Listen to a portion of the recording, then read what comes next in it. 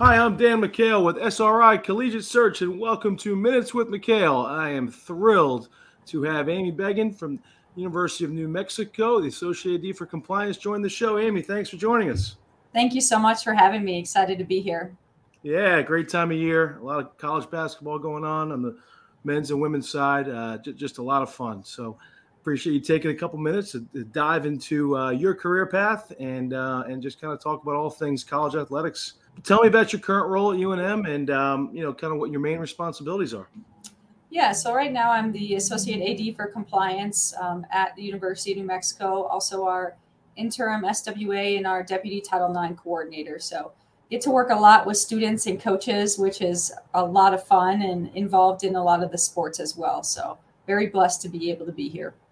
That's great. No, I know you've had obviously a great career in athletics, starting from when you were a standout player at UNM and into the coaching world, and now leading the charge in the athletic department.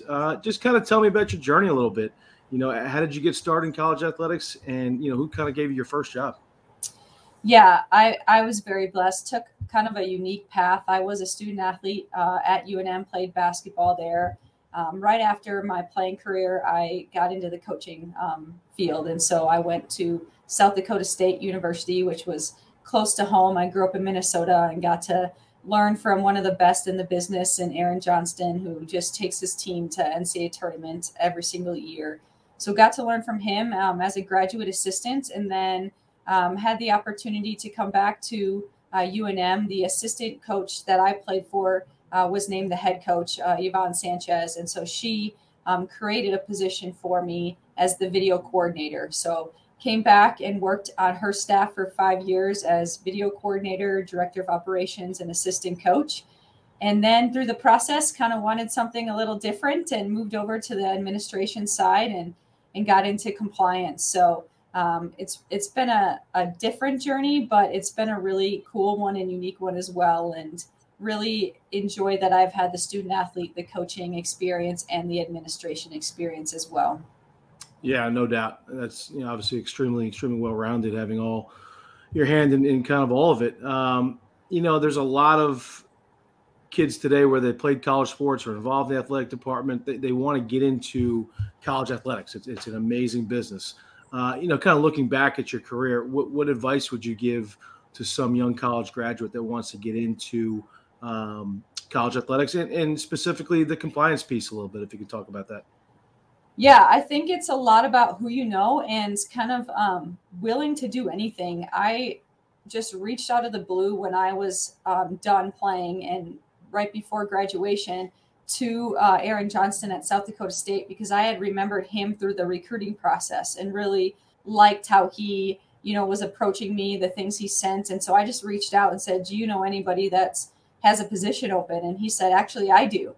And so, went, and that's how I got in and just, but I think just being willing to do the little things, not being too good for anything, being willing to turn the lights on in the gym or put the balls out or, just do the little things, clean tables, like whatever it is, just to get your foot in the door and to gain experience. I am very fortunate that I've got to do a lot of different things, and I enjoy that because then I know what it's like. And as you keep moving up, you remember the little things that got you there and what it takes to be successful. So I think continuing to build a network and just being willing to do anything. Yeah, no, great advice. I echo those statements exactly. Being a sponge and just listening, more than speaking at a young age, I think goes a long way. And being willing to do anything. You see some of the most successful coaches and administrators out there. They started at the ground level, and it's fun to see everyone's success by just working hard and being a good person. Kind of takes me to our next topic. Being a former student athlete, like you talked about, a great one at that, and a coach and now an administrator. What do you think the biggest challenges student athletes are dealing with right now? Obviously, with everything going on in college athletics. What have you seen? I know you work day in, day out with these student athletes, and they're constantly coming by your office. What do you kind of think the biggest challenges are these days? I think there's a couple main ones.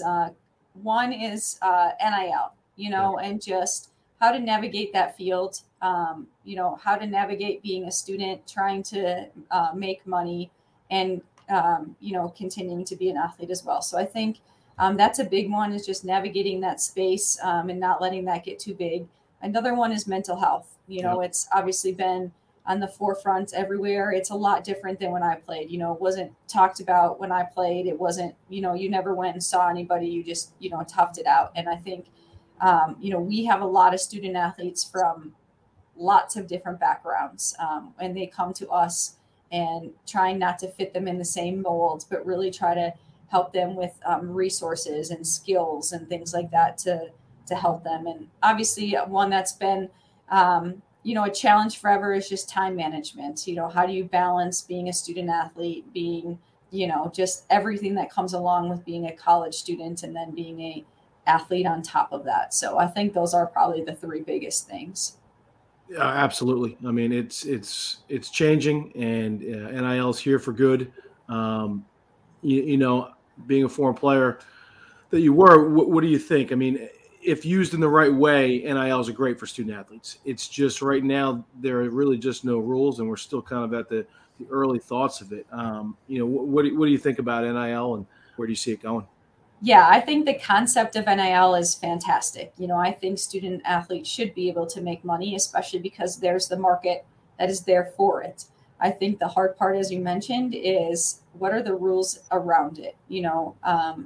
We can't lose focus that getting an education is the most important thing in all of this. And, and the integrity of the sport and the athlete as well is hard. And we've seen some cases like that. So, but again, the market is there for it. I think the student athletes bring money into the institution and bring excitement and, really help the community. So I think in general, the principle of it is great. Yeah, no, I agree. I think it's great for these student athletes to capitalize on their name, their image, or likeness. Kind of backing up to one more thing I want to talk about. In my opinion, I think one of the biggest challenges is social media, and it wasn't around when you were playing to the extent it was today. I'm sure there were message boards here and there, but nowadays, a student athlete has a good game or a bad game, and you see social media, whether it's a fan or whomever. It's become a distraction, right? You wake up the next day and you see in your mentions, whether it's such and such hit a great shot, and now maybe his or her ego is inflated, or the other end is someone such and such missed a game winner, and now they have to deal with it all day. So I think that kind of goes back to the mental health aspect, where social media these days have really plays a different role in the student athlete experience. Yeah, it really does. When I was playing, it was Facebook, and it was not fan interaction, Right. And so I think it is really hard. Obviously there's great things with social media and promotion of your teams and your athletes and things like that, especially when you're talking about the NIL space. But like you said, too, there also is the negative aspect of it. And a lot of it is just trying to educate our student athletes on how to use it for your benefit, but also not to get too involved in it or too wrapped up in it. And fans, are very passionate, and they can take it too far a lot of times. I think sometimes fans forget that these are just young kids, young adults, and they're playing a game. They're not, and at the end of the day, it is a game, and that's all it is. And so it is really hard. And we just try to keep emphasizing to them, be involved in it, but don't let it overtake you or overwhelm you or, let you get too high or too low. No, absolutely. It's something that is here, and the more we can educate our student athletes, the better, like you said. So, well, good, Amy. Well, I really appreciate you coming on. I know we're in the middle of March Madness right now. It's a lot of fun, and I hope you guys are enjoying it in New Mexico. We sure are as well here, and I really appreciate you coming on. No problem. Thank you so much for having me. Well, great. Well, I am Dan McHale with SRI Collegiate Search. This is Amy Beggin from the University of New Mexico, and we will see you soon.